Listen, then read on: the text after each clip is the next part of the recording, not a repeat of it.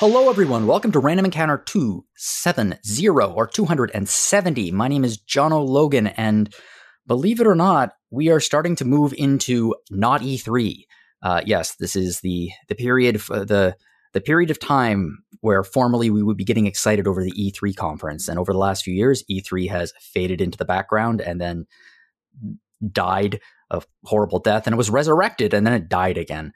But it doesn't matter. This is the traditional time of year when gaming companies make lots and lots of announcements, and the big shows like the Summer Game Fest, all that will be featured on our next episode of Random Encounter. But the first shots of Not-E3 have been fired with two showcases that were on, I think, Wednesday and Thursday.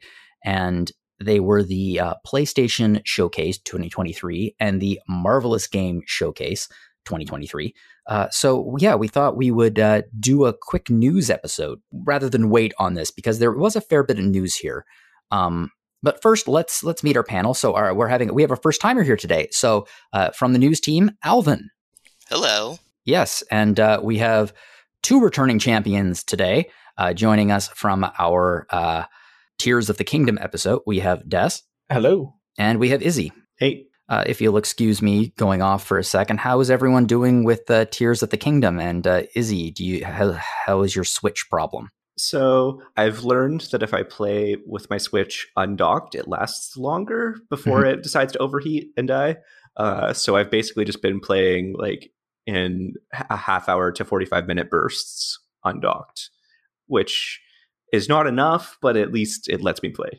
Yeah, and I mean it's kind of forcing you to play in healthy doses, actually, rather than what I've been doing, which I don't think anyone could ever describe as healthy. Understandable with this game. Yeah, Des, how about you? So I'm at exactly the same amount of temples as I was last 2 weeks, but I did learn something great: is that all of the shrines correspond to the light roots in the depths. Oh, and once that clicked, it kind of blew my mind. And then someone else told me that the depths map is the Hyrule map flipped. So I'm just over here like making one of those, private investigator charts, just trying to put all these like random bits of info together. Just like, what? So it's all connected. It's all connected.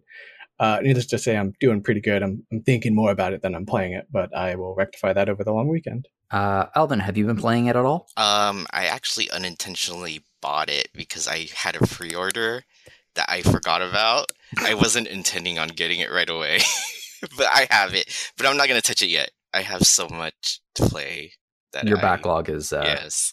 extensive. I just started Atelier Ryza finally, so I'm gonna play that first, at least. Mm-hmm.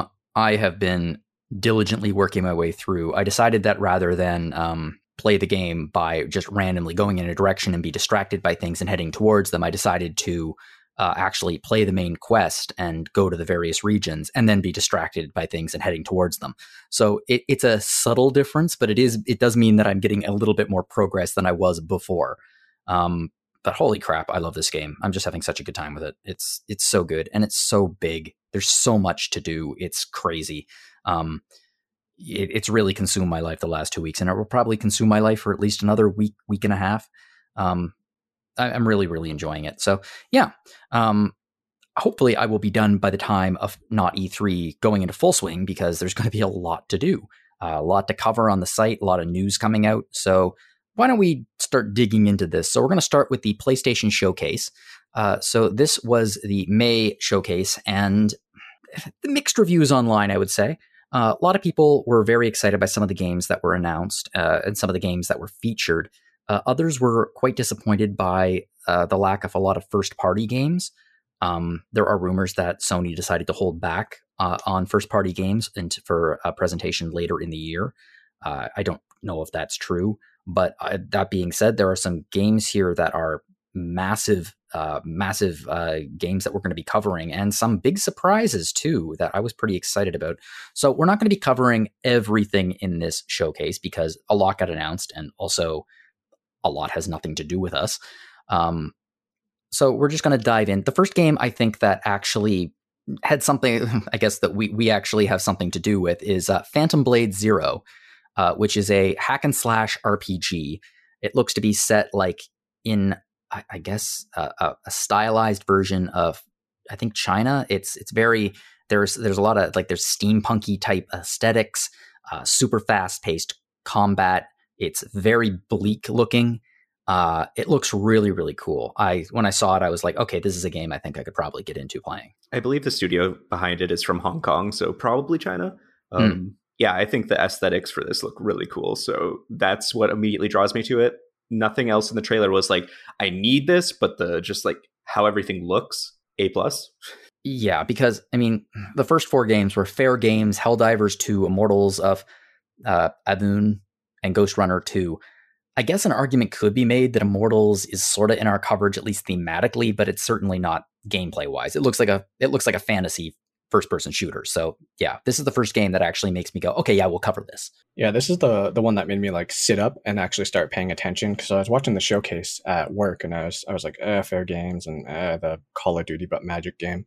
But this one, like I started looking at it and I was trying to remember if it was like there's a number of like Chinese and like from Taiwan and Hong Kong as well, like studios that are putting out these crazy looking games like Lost Soul Aside and I think it's called Where the Wind Whispers or something like that. But for a moment, I thought this was it until I saw them start going into that really flashy, like action RPG, like wuxia combat. So like this one really got me excited with, especially with all the set pieces, like when they're riding on the horses, and it kind of had like, if you've ever played the Dynasty Warrior games and you watch their intros where they're like surfing down waterfalls on horses and like, you know, hitting 50 dudes with one stick, like it really kind of captured that over the top energy and like really exciting to me.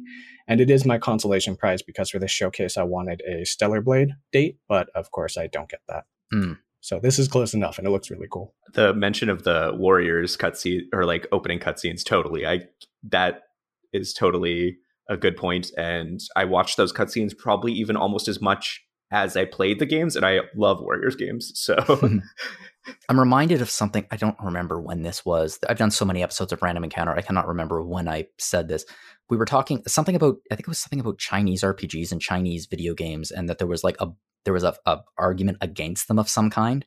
And at the time I was like, well, that's a stupid argument. You better get used to it, because it's a massive market that loves video games and that are going to start producing world-class games. And it looks like it's starting to break through in the mainstream. And it's like, the way this game looks is stunning. It's gorgeous. I was very impressed by it. I think that it's going to be, hopefully it will be a fun experience. I'm wondering if this is part of the China Hero project that Sony typically has going on, where they kind of highlight smaller developers. Like that's how Lost Soul Aside popped up. So I'm definitely curious if it's got like any support from Sony, or if it's just all, from what it seems like, a very small team. But yeah, there's definitely a lot of like Chinese games like hitting the market, hitting consoles, and kind of stepping out and getting that world, that kind of world premiere touch, which is really nice to see. So anyway, yeah, we'll be covering this. Alvin, any thoughts? I don't have too many thoughts about this game, but I do like that more Chinese games are coming out in the market. So it's good to see more than just Japanese games, you know? So yeah, I agree. It's nice to see different perspectives of different kinds of games. It's the more people that are making games, the better. Okay, so moving on, we have Neva, which is, I would argue, it's like, I think Caitlin described it. It's Gris by the way of Princess Mononoke. So it's by the developers of Gris, which was a absolutely gorgeous, minimalistic kind of side scroller type game. And in this particular trailer, it's a bird dies and then fungus starts growing on the bird. And there's this woman and she has a giant dog friend and obviously like a puppy with horns. And there's a big battle with darkness, some kind of corruption. And the big dog friend dies, and they're left with little dog friend and woman. It was. I thought it was a pretty effective trailer. So yeah, it really does look like, well, Gris by way of Princess Mononoke, like the whole nature corruption sort of thing. And I haven't played Gris. I own it. It's on my backlog, but so many things are on my backlog.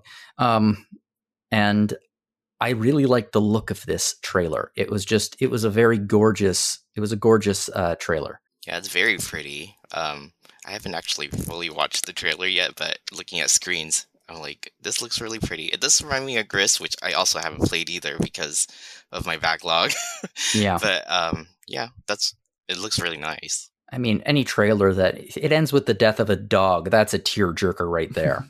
Like when I was watching the trailer, there were a couple things where everyone I know, or at least everyone that I talk to about games and stuff, has Gris in their library but hasn't played it. But I do know one person who didn't really care too much for it based on how simplistic it was. Mhm.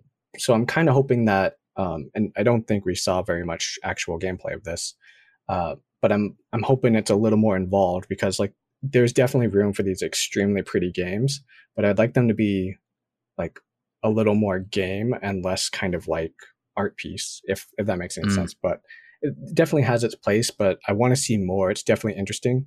And in that trailer, I hope I'm not the only one, but that the larger dog with the horns, I immediately thought Vicar Amelia from Bloodborne. Same. Like, no, she's dead again. Yeah, you do know someone else who's played Gree because I've played it, Des. But Oh, is that how you say it? I mean, that's how you say it in French. I'm sure it's said differently in other languages, so that's how I say it. But yeah, so I actually liked Gree.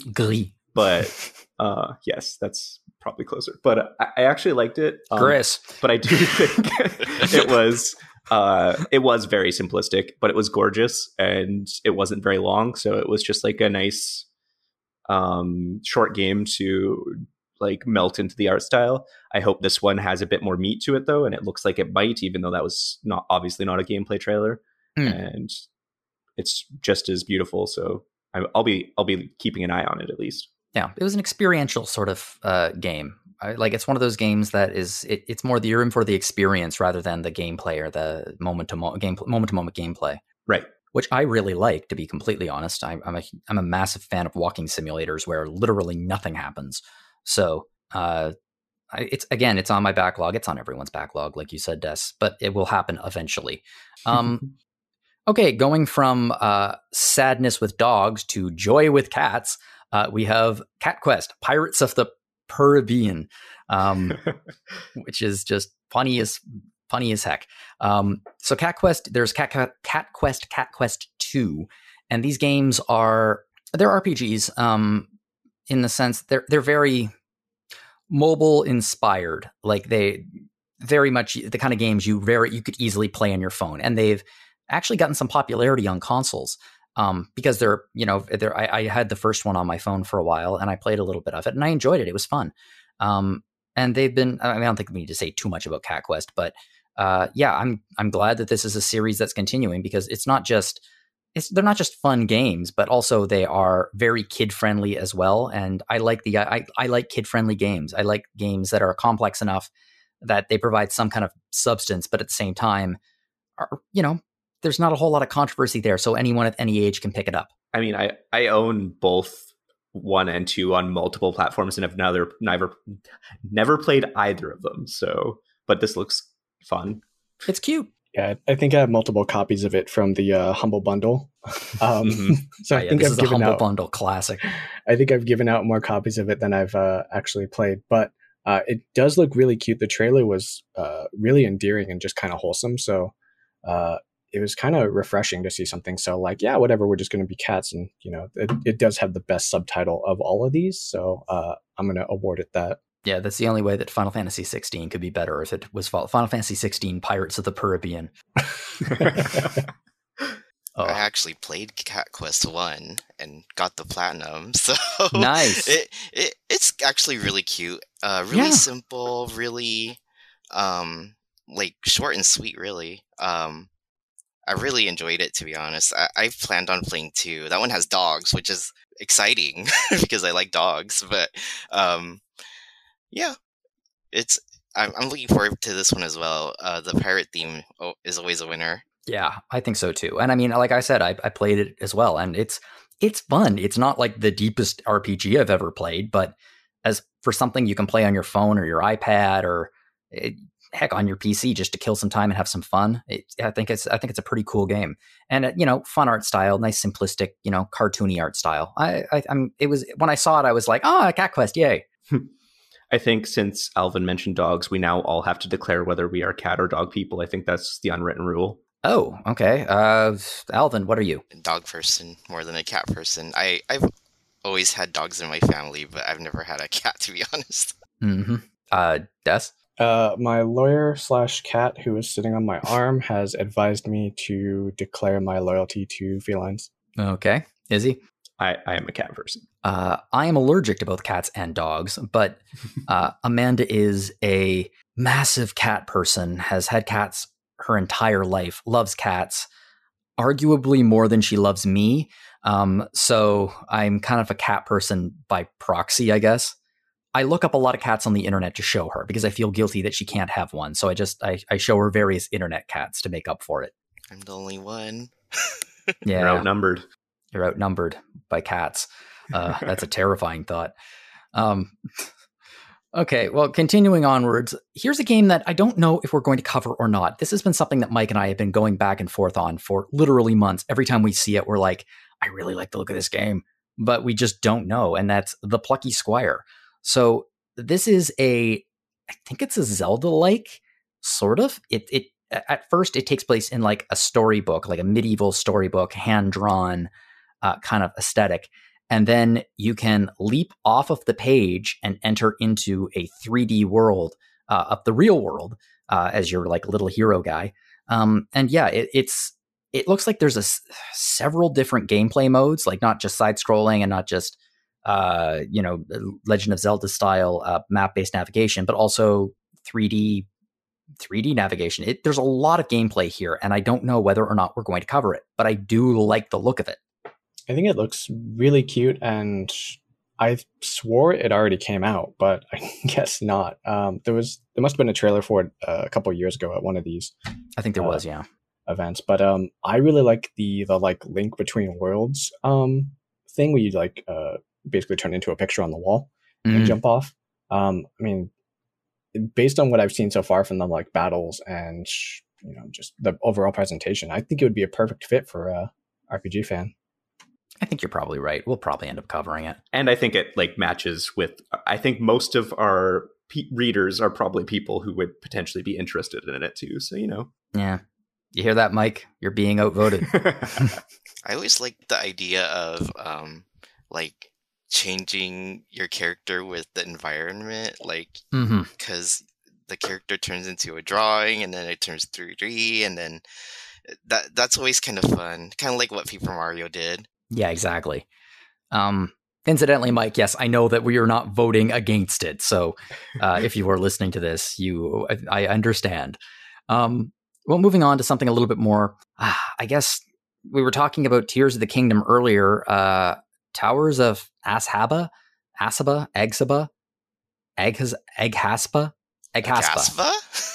of Eghaspa is I guess some people have been describing it as a Breath of the Wild like. I don't think it, I mean, some of the aesthetic a little bit. I think it looks a little bit more like, well, the gameplay of Horizon, to be honest. Not the aesthetic, certainly, but like the gameplay style looks a little bit more Horizon than Tears of the Kingdom and Breath of the Wild to me. I think that when anyone looks at a game now and somebody has a hand glider, they're like, yeah, I recognize that gameplay. When I was watching the trailer, like, how you'll watch something and you'll be like, oh, we have Zelda at home. Yeah, that was my first thought. So it seems like we have Zelda at home, we have Horizon at home, we have Elden Ring at home, and we have Xenoblade at home. It was really interesting, and also like the trailer I'm watching now has like bow gameplay that seems kind of like Tomb Raider.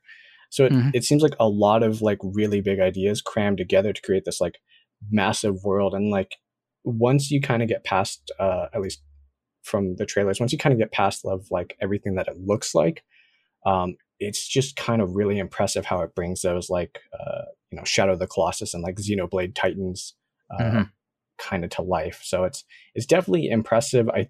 I'm not a fan of the name simply because it's hard to spell and I don't know how to say it. Eghaspa. I think we decided, didn't we? Eghaspa. It's like a gaspa. That's how I'm gonna say it. Yeah. A gasp. Well, let's move on to a game where everybody knows how to pronounce this game. Even if they don't understand Roman numerals, they understand how to pronounce this game. And that is Final Fantasy 16. So we have been getting more and more information and trailers and gameplay of 16 for a while now.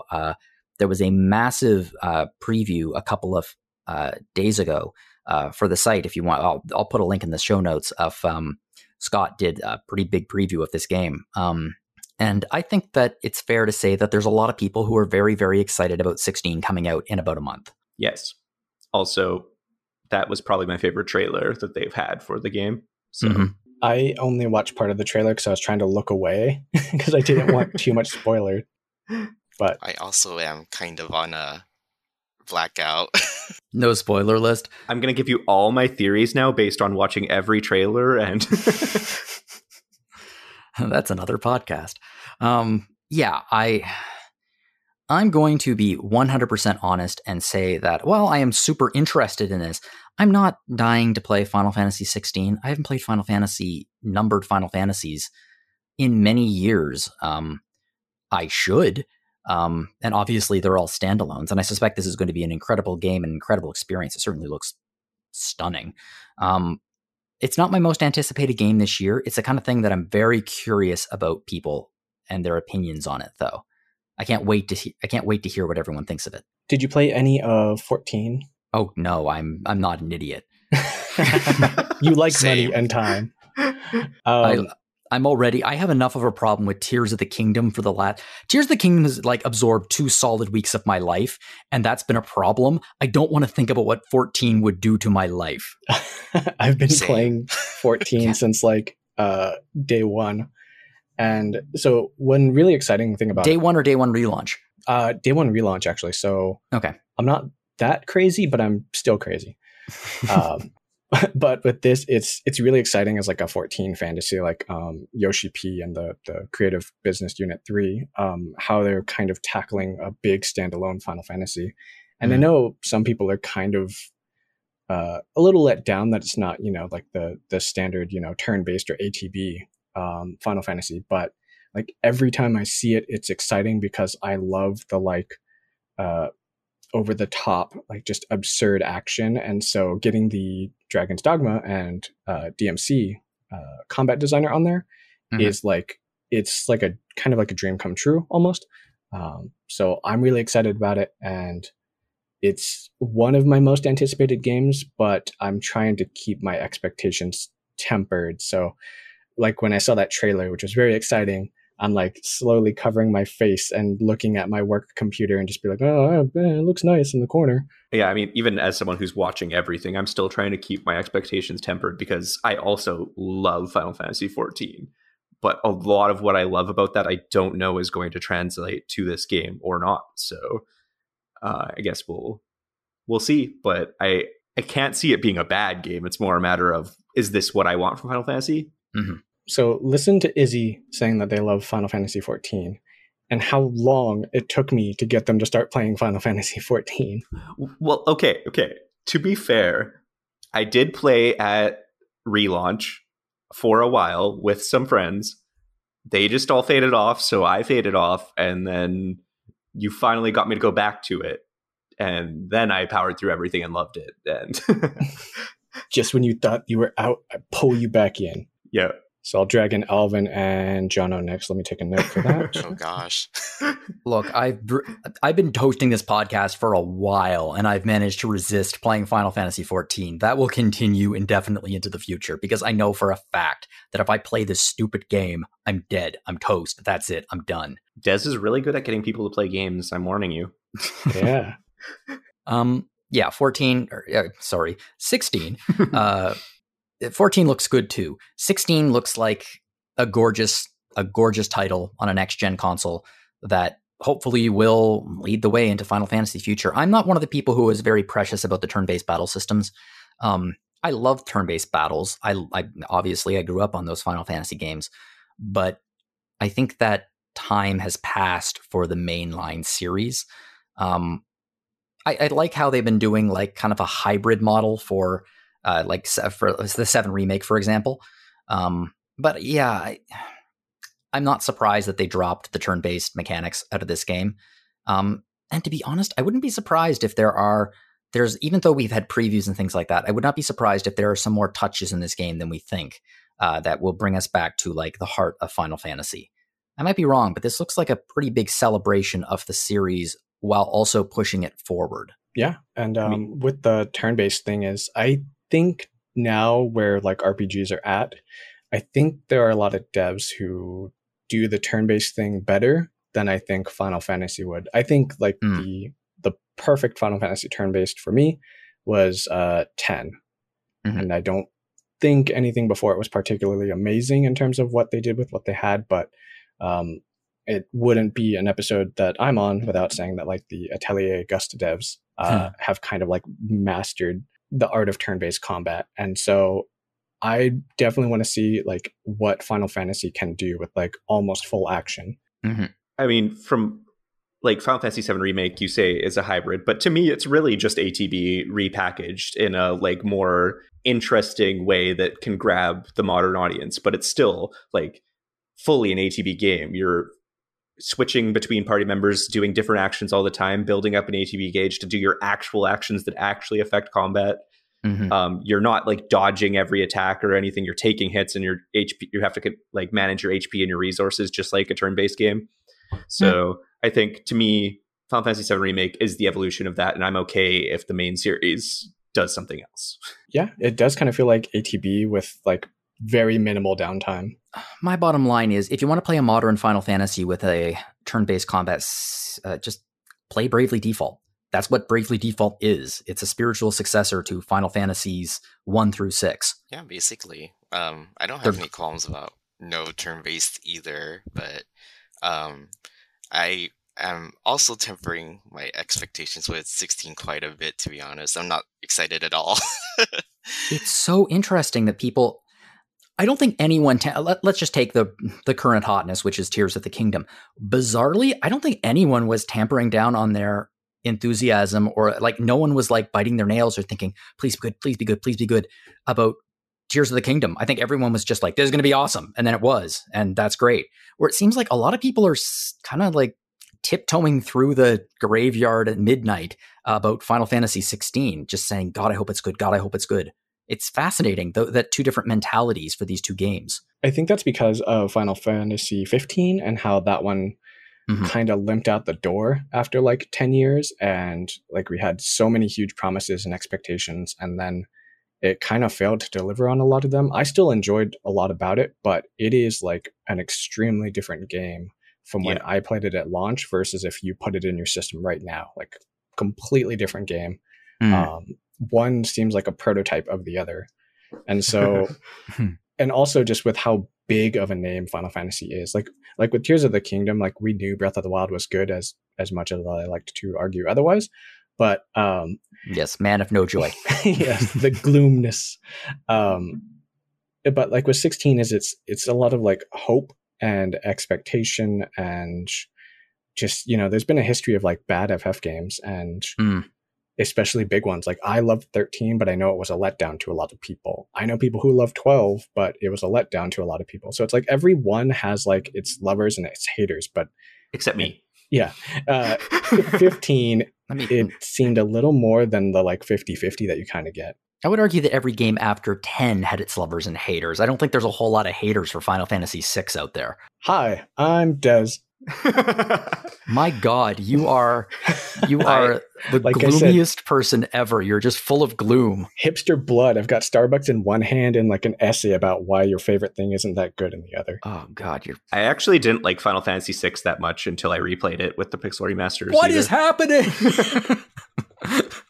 I just felt like Super Nintendo had a lot of games that were a lot better than Final Fantasy VI, and people held it up as being the best Super Nintendo game. So I didn't actually get around to fully playing it until like into the PlayStation 1, PlayStation 2 eras, and was just surprised that it wasn't better than all the games I had already played. Okay, so I take that back. It turns out that there are some lovers and haters of Final Fantasy VI. I still love it. I replayed it. It's great. I won't say anything. It is on my schedule for a replay, so pending. Yeah, you need to replay Final Fantasy 9 too, because you also don't like that. So just to defend myself, I really love 7, 8, 5. I went out of order. 10 and 13 and 2. So I like the weird ones. I was making a joke at the beginning of the last episode about Des being a man without joy in his heart. I was joking, and now it's like, oh my God. I mean, I was hitting right close to the truth there, wasn't I? I am one of the few people who really like Final Fantasy 2, but I'm not a huge Saga fan. Okay, well, you win points there from me, but yeah. You know how to sweet talk me, Des. yes. Let's hate on Saga. It's like, okay, sweet. You're out of the doghouse. And onto the couch. Well, let's move on from 16, because 16 is going to be coming out in a little under a month, and I have an odd feeling we're going to be talking about it a fair bit on this podcast. There are a few games left in this presentation that are still in our coverage. So Reverend Hill came up, and immediately everyone in the chat was losing their crap, saying Night in the Woods, Night in the Woods, Night in the Woods. And it's not Night in the Woods. It is from the same company with a very similar art style. Night in the Woods is not a game that I have actually played. Again, backlog. But I hear that there's quite a few things about depression in it, and I didn't want to deal with that right now. And by right now, I mean the last few years since COVID. So yeah, I love Night in the Woods. It's a heavy game in a lot of ways. It was how I connected with one of my cohort in grad school when I couldn't figure out how to connect with anyone in grad school because everyone is too busy doing their own research. So kudos to that game for that. But it's a very lovely game. So I'm very excited for this one. And I get to be like a cat instead of a cat person. So it's even better. Yeah. It's, so I didn't play it, but I watched a playthrough of it from, the old, Super Best Friends, Two Best Friends play channel. And I'm glad this isn't a sequel because the game had no voice acting, but the people doing the playthrough or the Let's Play, like their voices became the de facto canon voices in my head. Ah, yes. So I'm extremely glad that May is not in here, because if May is not woolly, then I don't want it. It's like May is woolly to me. So I am hoping there's like a secret reveal where Wooly from Castle Super Beast is like, oh yeah, I voiced this character. There's a lot of old RPGs where Kyle Bossman is now the voice of the characters for me, so I understand. That's pretty funny. Well, moving on from this into a game that has kind of become RPG fan infamous, and I think it's just infamous in general, which is Granblue Fantasy Relink. Now, this is a game that has been on our most anticipated games UF lists. It's been in our 2020 list. It's been in our 2022 list. It's been on our 2023 list. And seeing as it's theoretically coming out in winter of 2023, I have an odd feeling it's going to be on our most anticipated of 2024 list. And Des, you are probably going to be writing that blurb. I am already working on it as we speak. But this game is, oh man, when was it announced? Like 2018, 2017? I think the end of 2017, maybe? I could be wrong. Yeah, it's been like in development hell twice. So it's kind of like, Dante's Inferno or whatever, like the multiple circles. Where, who was it? Creative CC2 or something like that? The guys who did like the Naruto Ultimate Ninja Storm games. Weren't they the ones working on it? No, it was Platinum. Platinum. I was thinking of Final Fantasy VII where CC was taken off of it. Yeah, Platinum's apparently working on it it was announced in 2017 at Granblue Fest 2017. And it's been worked on since 2016 by Platinum, and then Cygames took it over after 2019. Yeah, I'm not sure what happened there, to be honest. Yeah, like I really love Platinum Games style, but they do have hits and misses. And if this is what happened, if like this was shaping up to be one of their misses, like Korra or I know the Transformers one was good, but if it was shaping up to be like one of their misses, then I'm glad that Cygames, pulled them off and kind of redid what they could and then put their own spin on it, because everything that I've seen, especially with these latest trailers, has just looked absolutely phenomenal. It does. I have some questions still. I want to know how multiplayer works, because I'm going to drag as many people as I can into these multiplayer battles, quests, and it kind of makes me think of how White Knight Chronicles was way back in the day, where I had all these like grand dreams about, hey, I'm going to play this game with my friends, and then it was White Knight Chronicles. So I'm very excited for this, and I'm hoping it's like the beginning of winter and not the end. Yeah, it'd be cool if we didn't have to put it on another list.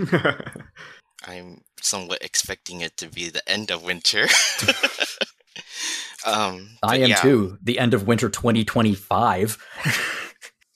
Oh gosh, I wouldn't be surprised. I just get that Persona image where they're like, what was it? 2015, I think. Yeah, like winter 2013 or something crazy like that. Yeah, the game has been anticipated for many years now, and I will say that this gameplay trailer looks pretty great. It looks fantastic. So it would be really nice if this thing came out and we got a review on it. Grand Blue is the reason I'm on this podcast. I've been playing the original game for 7, maybe 8 years. Wow.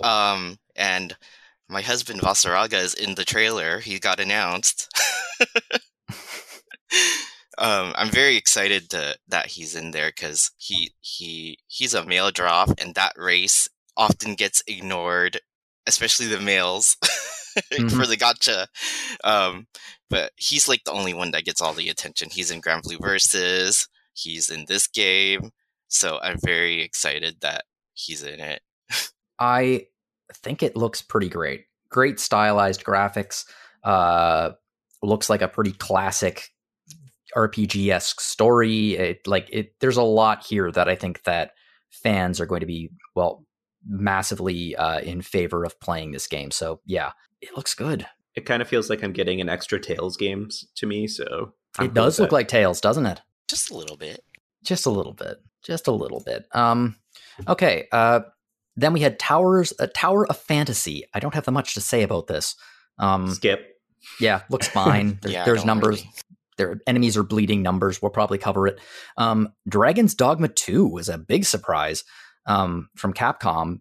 I mean, there were a few surprises from Capcom in this thing. There was also a Street Fighter 6 story trailer, and I understand that some people are covering Street Fighter 6 sort of as if it's an RPG. It's not, but I appreciate the fact that they're shoving some more story into it. That's cool. Anyway, Dragon's Dogma 2.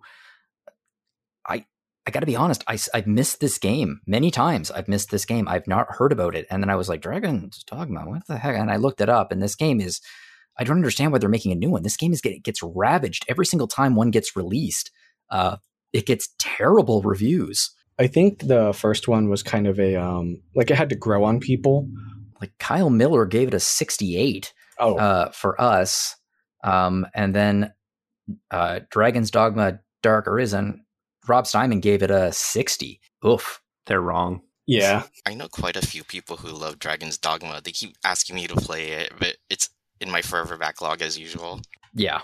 It's one of my favorite Capcom games of all time. Really? It's amazing, and it feels like Berserk in a lot of instances. Yep. I am incredibly excited for Dragon's Dogma 2. I've played probably north of 100, 150 hours of the first one. Cat people now, I'm excited because my dream for Dragon's Dogma 2 was that they would just be like, hey, we have Breath of Fire, why don't we merge the two? And then we'd get like an anime art style Dragon's Dogma 2 with like furries and scalies. But instead, we get cat people in Dragon's Dogma 2.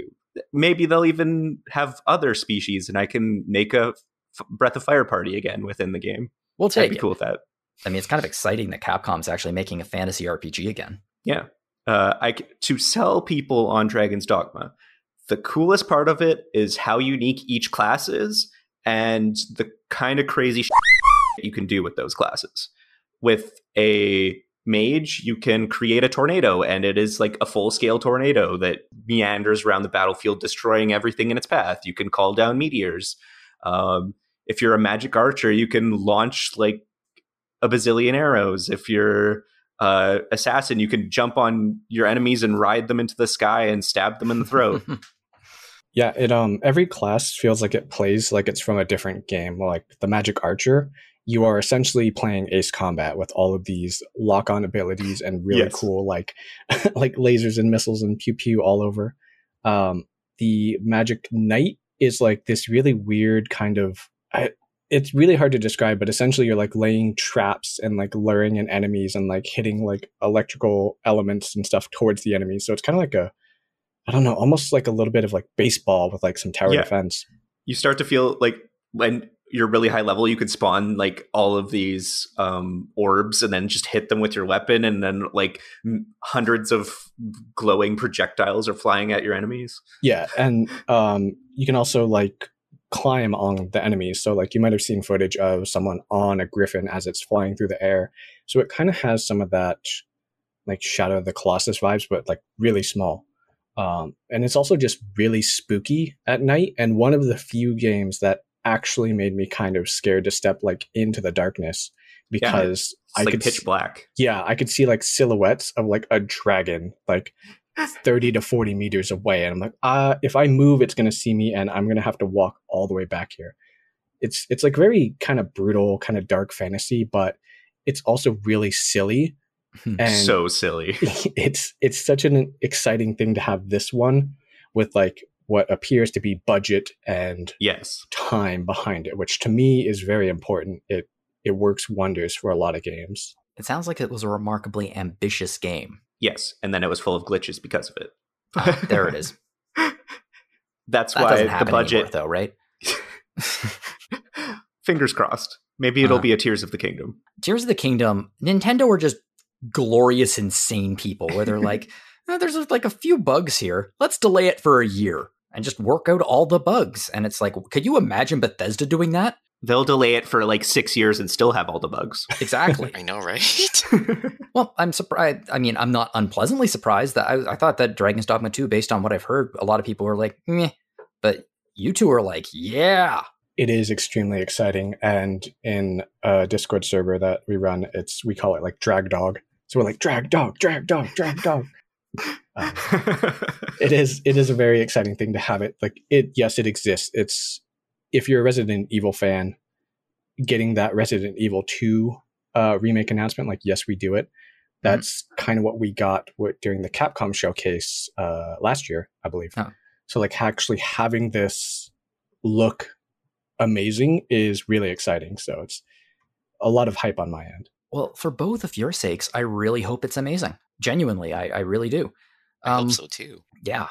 Well, let's move on now. There are some other games I'd like to talk about in the PlayStation Showcase, but I'd like to get through the rest of our coverage before we dive into things that aren't in our coverage. So the Marvelous Games Showcase was the day after the PlayStation Showcase, and it was a weird friggin' game showcase, primarily because they kept announcing things that like games that didn't exist yet, with like just nothing but concept art. So they opened it up with a trailer of Loop 8 Summer of Gods, which is an RPG that's set in 80s Japan, which will be coming out soon. And I think it looks cool. This looks up my alley. But that's not new. I think that was like a tease because that's coming out soon. They followed that up with Fashion Dreamer, which is a fashion life sim kind of game, which if someone came up to me and was like, should we cover this? I'd be like, no. But if someone came up to me and was like, can I cover this? I'd be like, hells yeah.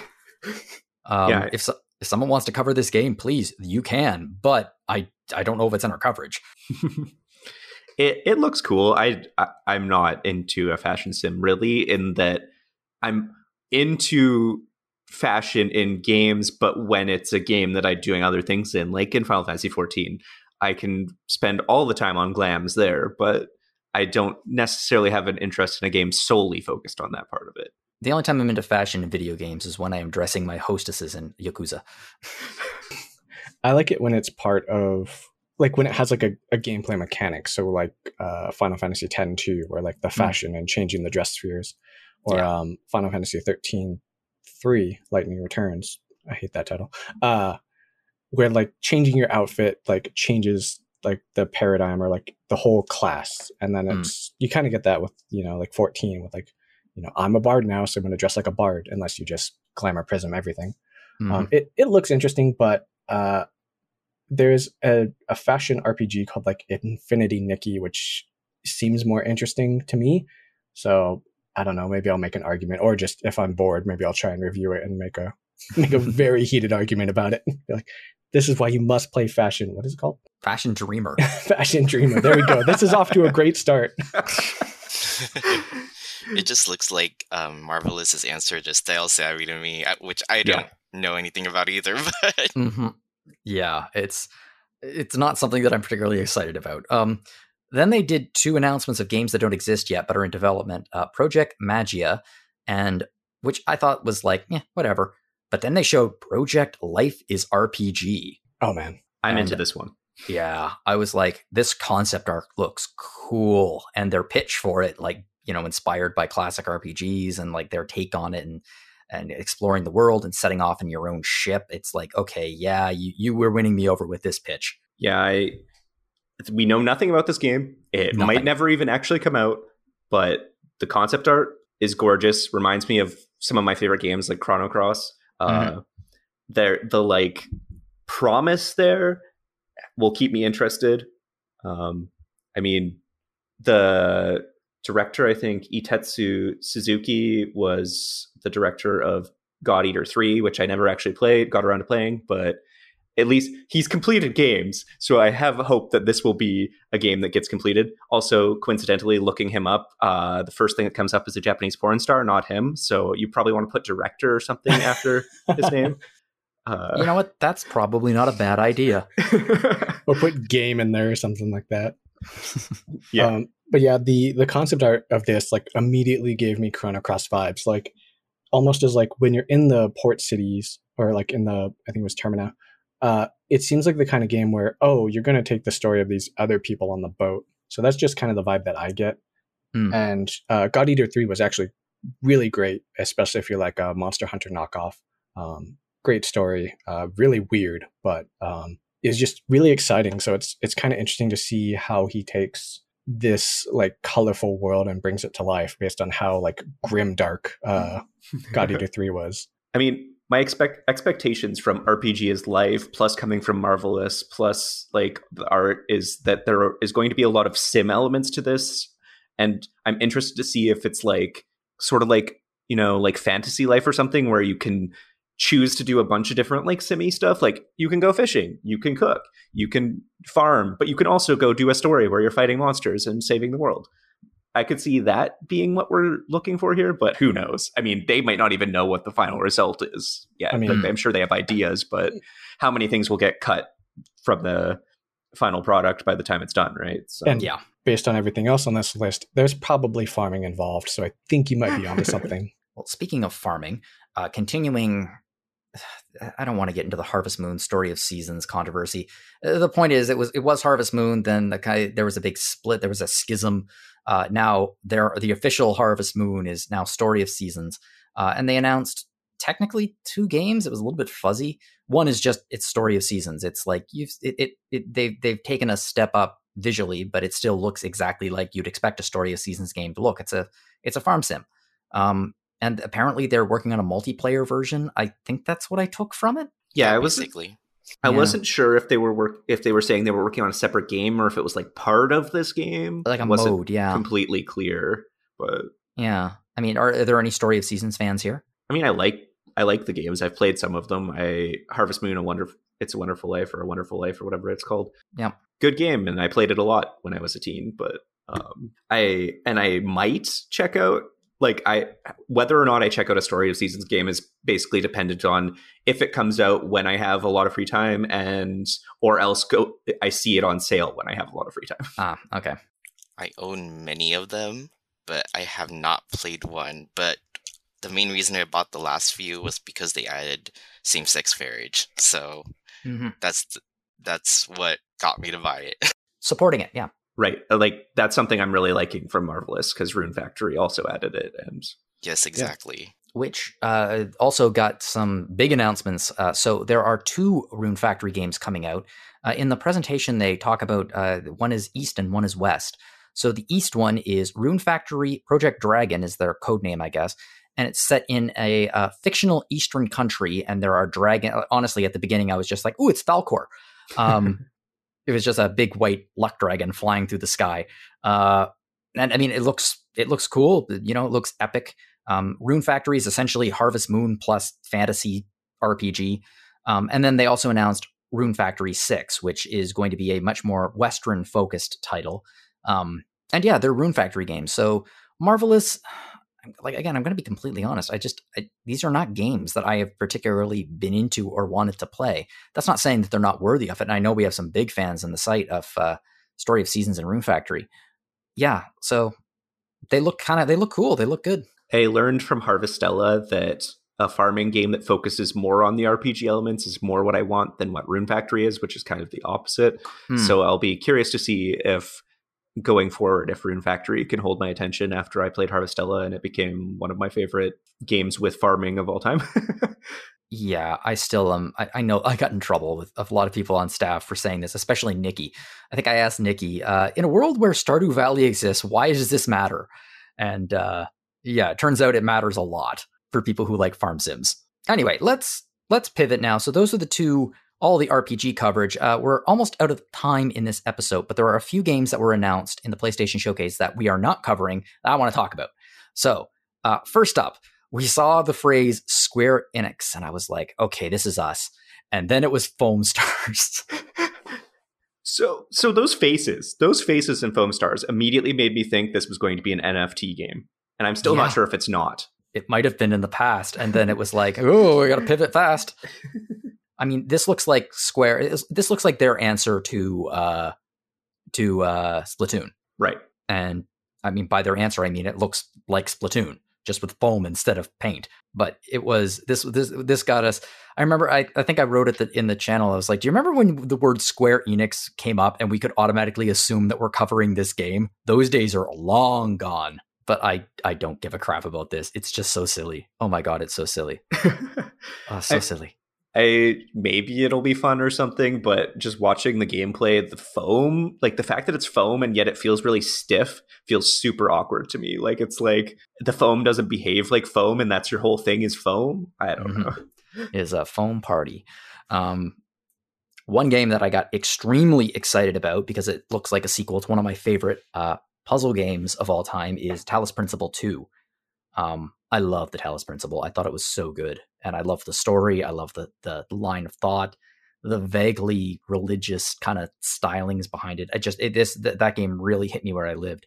And it was a good puzzle game on top of that. So the fact that they are releasing a sequel, I'm excited. I'm super excited. And it hit me. I got blindsided by it. I didn't expect this one. I should probably play the first one. But yeah, I think I own it, but I've never played it, but I've seen people play it, but it also looks a little too big brain for me. Based on how some of those puzzles are. But I saw a kitten, so that was exciting. Yeah, cats are a thing here. But it's a very cool concept. I really like it. No spoilers, but it's a really cool concept. I'm just going to go through like the games that really caught my attention, then we'll talk about if any games caught your attention. Even though I'm not going to play it, the fact that Resident Evil 4 has a VR mode, that's the biggest no-brainer ever. It's like, good. It should. Yeah, that'll sell like hotcakes. That's a smart move, Capcom. Didn't they already remake the game in VR? They did, and then they were like, let's put the remake in VR too, and they did. That's a lot. It's a lot, I know. It's weird, but it's like, okay, why not, I guess. Resident Evil 4 has to be in the running for some of the most releases of a single game. Yes, Capcom, Resident Evil 4 and Street Fighter 2, I suspect Capcom has some records on both of them. And there was a lot of VR, I'm just going to say VR crap in this presentation. I wish VR was cool, good, anything. Doesn't make you sick. Yeah, that's the one I was going to say. Doesn't make you sick. Amanda gets super motion sick with first person games, and she's like, if I put on a VR headset, I'm just going to pass out. So we aren't buying one. The only thing that would ever make me consider buying a VR headset is if Portal 3 was a VR only title, which in my opinion, if that's the best reason for Valve to make Portal 3. Yeah, for me, the thing that would get me to buy VR would be if I could play like a Gundam game or some kind of mech game. Ooh, that's a good idea. Kind of like, you remember Steel Battalion, how it had that like crazy controller? Yes. If I could do that in VR, like I would be very happy. Like I would like get a barf bag and just have it by my side just in case. But like everything else is just, it always seems like tech demos. Like even the Resident Evil stuff was like really shaky, and like as exciting as it would be, it doesn't speak to me. So I'm glad that PSVR 2 people get something, but every time the PSVR 2 comes up, I pretty much take like a power nap. Same. one thing about it is that we basically have to buy a whole nother console, basically. Mm-hmm. So that's not very accessible. Well, speaking of whole other consoles, surprisingly, Sony announced technically a brand new console. I believe it's called the Sony Wii U. Apologize to the Wii U. It's a goddamn Wii U. Like, it's a Wii U. It's literally what it is. It's a streaming. It's a PlayStation 5 controller strapped to a big screen. Like, they're desperately trying to get some of that Switch and Steam Deck money, obviously, but it's not a portable console in the sense that it has a console inside it. It's a streaming device. It's like someone took an Ultra Hand and just put 2 controllers on either side of a tablet and just stuck it together and called it good. No, it's the concept of this is literally, have you ever wanted to play PlayStation 5 on your toilet? Well, now you can. I already can do that with the Steam Deck, though. Technically, you could do it on your phone, too. True. Yeah, so it's just a really weird, and I mean, if this thing gets released for like, I don't know, $100 or like $150, I'll be like, okay, I can see the utility of this, but it's not going to be. This thing's going to cost like $300 or $400.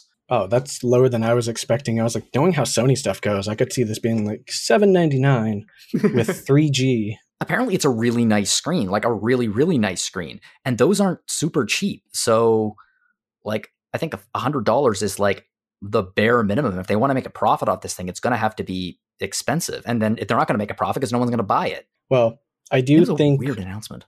I'm glad that this exists because I think it's going to save one of my coworkers' marriages, but we'll see. Well, then it will all be worth it. Yes. So I've got a horse in the race. Please be good. Please be cheap, because that guy deserves to be happy.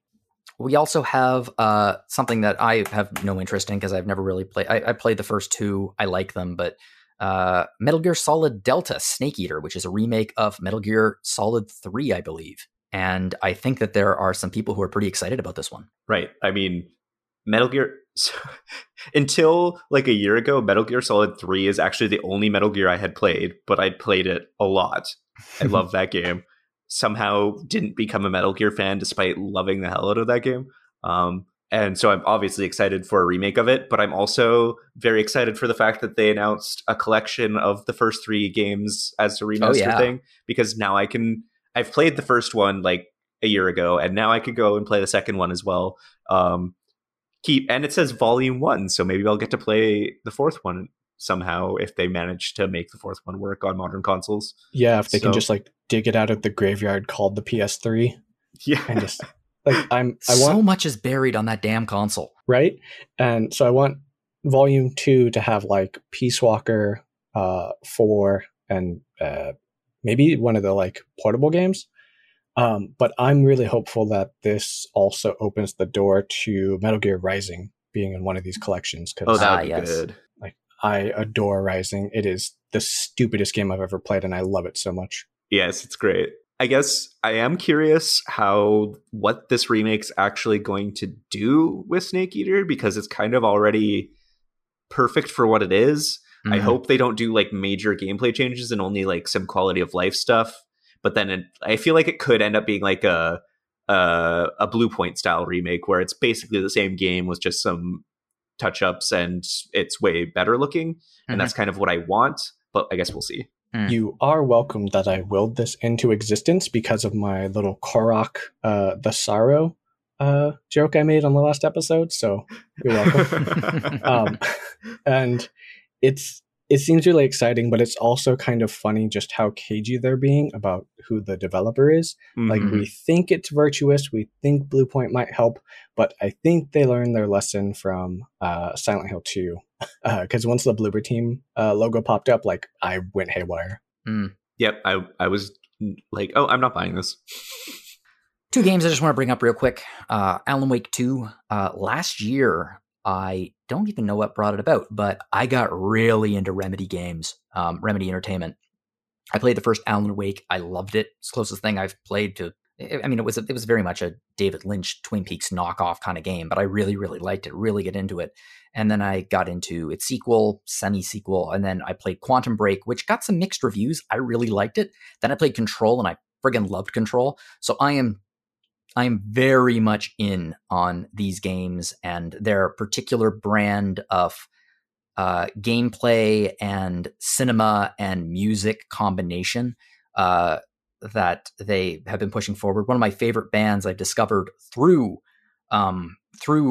these guys. One of my favorite bands is oh my goodness, why am I blanking? Poets of the Fall, and they do a lot of music for Remedy. So I'm so excited about Alan Wake 2. I expect it to be a lot of things that I love. So, and it looks really, really great. Remedy's a tough one for me because I love their stories. I love their like aesthetic. I love what they do with the world and all that stuff.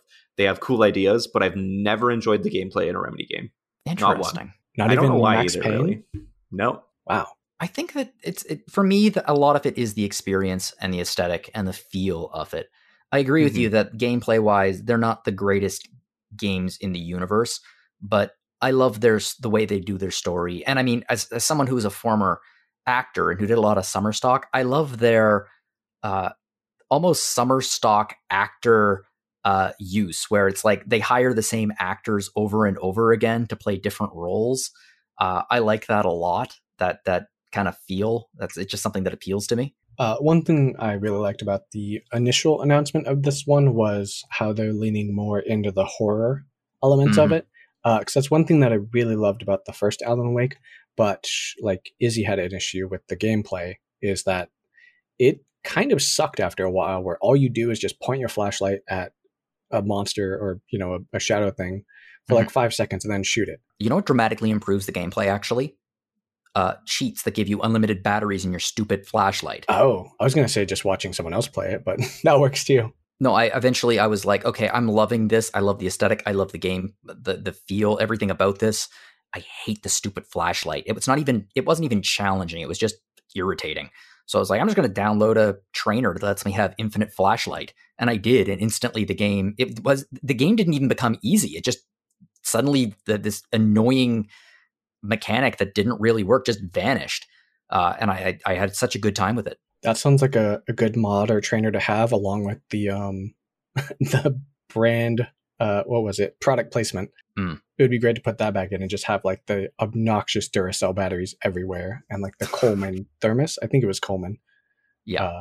So yeah, like I'm excited about this, and I should probably give the original another run, and I should get back to Control because it was exciting and it was way up my alley, but I think it just came out at like a bad time. Like other exciting games came out. Games are easy to fall off of. They just are, even if they're good.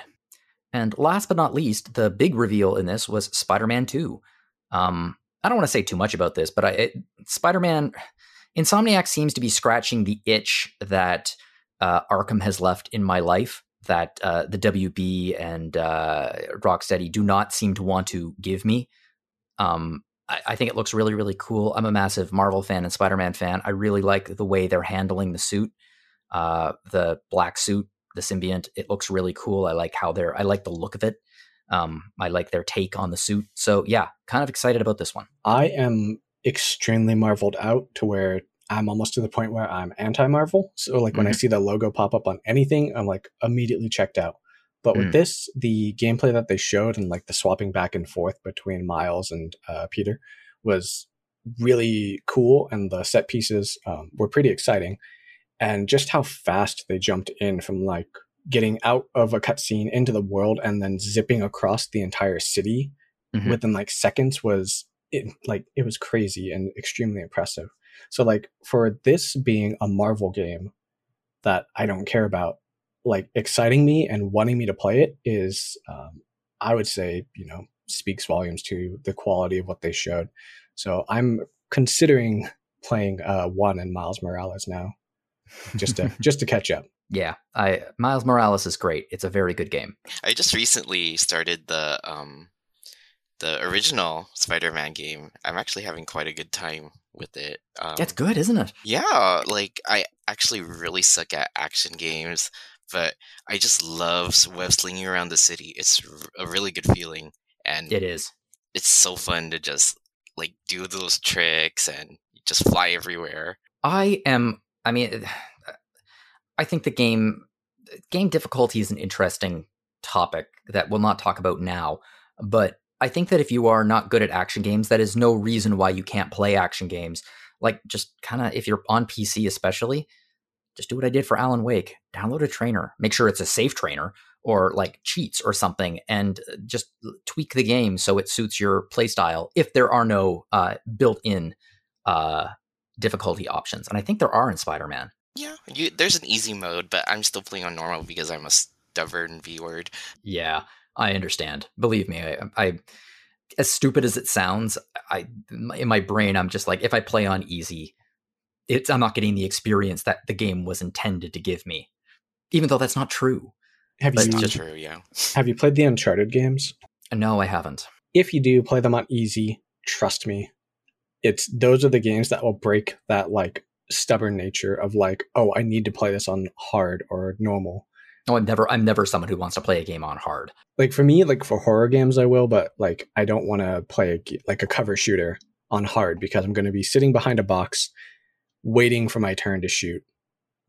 And so like the Uncharted stuff, when you play them on easy with like all of the assists and stuff, they essentially just become like a playable movie. And it's so much better at like getting that experience and feeling across. So like for anyone who like has qualms about playing on easy, like sometimes it just makes the experience so much better. Okay. Does anyone have another game in the showcase, in either of the showcases that they want to talk about? I think the only one that we skipped that I was interested in was Daemon X Machina, but I liked the first one, but I really, really, really hope that this one, the NPCs shut up, because like it was horrible trying to play the first game and just having characters like having back and forth conversations with each other while you're in the middle of battle. And just imagine like two people having an anime conversation while you're focusing on trying not to get blown up by like 85 tanks. And it was just really hammy and over the top, but it was like there was no direction or like someone saying, maybe we should save these for a cutscene, or maybe these should be your little codec calls or something like that. It was just constant talking. So I'm hoping that they learned from some of that, but I'm really excited because it's mecha, and I will probably try to find a way to weasel it in as an RPG somehow. So look forward to that. I will do my best to resist. Well, like I said, this was the first salvo in Not-E3. If you join us in 2 weeks from now, which will be on the 12th, we will be covering pretty much all of Not-E3 and all of the big conferences. That's going to be a big episode. That's going to be a very big episode. We'll probably have lots of people on, and it'll be like 2 hours. So prepare yourselves for that. We're going to cover everything that we possibly can that was announced that is in our coverage, and probably a few things that weren't just like this one. If you'd like a way to support us here at RPG Fan, we've opened up a store. You can find it at www.rpgfan.com/shop. Our 25th anniversary merchandise is all posted now, so be sure to give that a look because it's pretty cool. If you'd like to support us here at Random Encounter, you can do so by listening to some of our old episodes. We have lots. Just refresh. If you really want a refresher on what Not-E3 is like, check out last year's Not-E3 episode, and you can have fun figuring out which games have actually released in the last year. Surprisingly, not as many as you'd think. We also have 2 other podcasts here at RPG Fan. We have Retro Encounter. The last 2 episodes were focused on Lost Odyssey. So if you were a fan of that game, please check out those episodes. We also have Rhythm Encounter, which is RPG Fan's music podcast. And last week was focusing on character themes. And I edited this one, and I had a really good time editing it because I love character themes. And there was some great music in this. Some really great music in this episode. So yeah, check that out. If you'd like to get in contact with us here at Random Encounter, you can fire us off a message at podcast@rpgfan.com. I would love to hear from you if you have any ideas for discussion questions, if you have any ideas for things, themes, episode ideas, just fire them off, please. I'd love to hear your feedback. If you'd like to send me an email, you can do so at jlogan@rpgfan.com, or you can find me on Mastodon at johnologan@mastodon.social. I'm not the only person on this podcast with an online presence. Alvin, where can we find you online? I am on Twitter, unfortunately. My handle is Rarutos, Rarutos. Cool. And Izzy, where can we find you online? As usual, you can't. But you can direct all commentary to Jono or Des, just pass it along, or just blast it off to RPG Fan wherever you want. Yep. And Des, where can people fire their fan mail for Izzy? This time you can send all of your fan mail directly to me in the Discord, in the RPG Fan Discord. You can just see my name under staff and feel free to say hi. be nice. I'm not on Twitter, thankfully, so that'll be it. Cool. If you enjoyed this podcast, please share it with your friends to help us get the word out there. You can rate us on iTunes or your other podcast players of choice. I'd like to thank everyone here for joining me and taking a busy evening. It was a Friday night because we're doing this kind of last minute just because of the news and stuff like that. So I really appreciate you giving me your time. Thank you so much. Happy to be here. Yes, Alvin, great job on your first episode. Oh, thank you. I was a little nervous. Don't worry about it. It's fun. And Izzy, and as always, a pleasure. Oh, I live for these emergency episodes. Hopefully we get one for 16. Yeah, we want to join that. That'll probably be the plan. Yes. We'll see about that. I mean, if I might even just give it to, like I said, I don't have a horse in this race, so I might just give the emergency episode to Zach. And just let it just say here, just get it on people who want to freak out about 16. Yeah, I'm down. I should probably clear that with him or before I, volunteer his time, because he's also very busy with Retro Encounter right now until Solosi gets back. Anyway, again, thank you for joining us. Everyone out there, thank you for joining us. And whatever you're playing, have fun.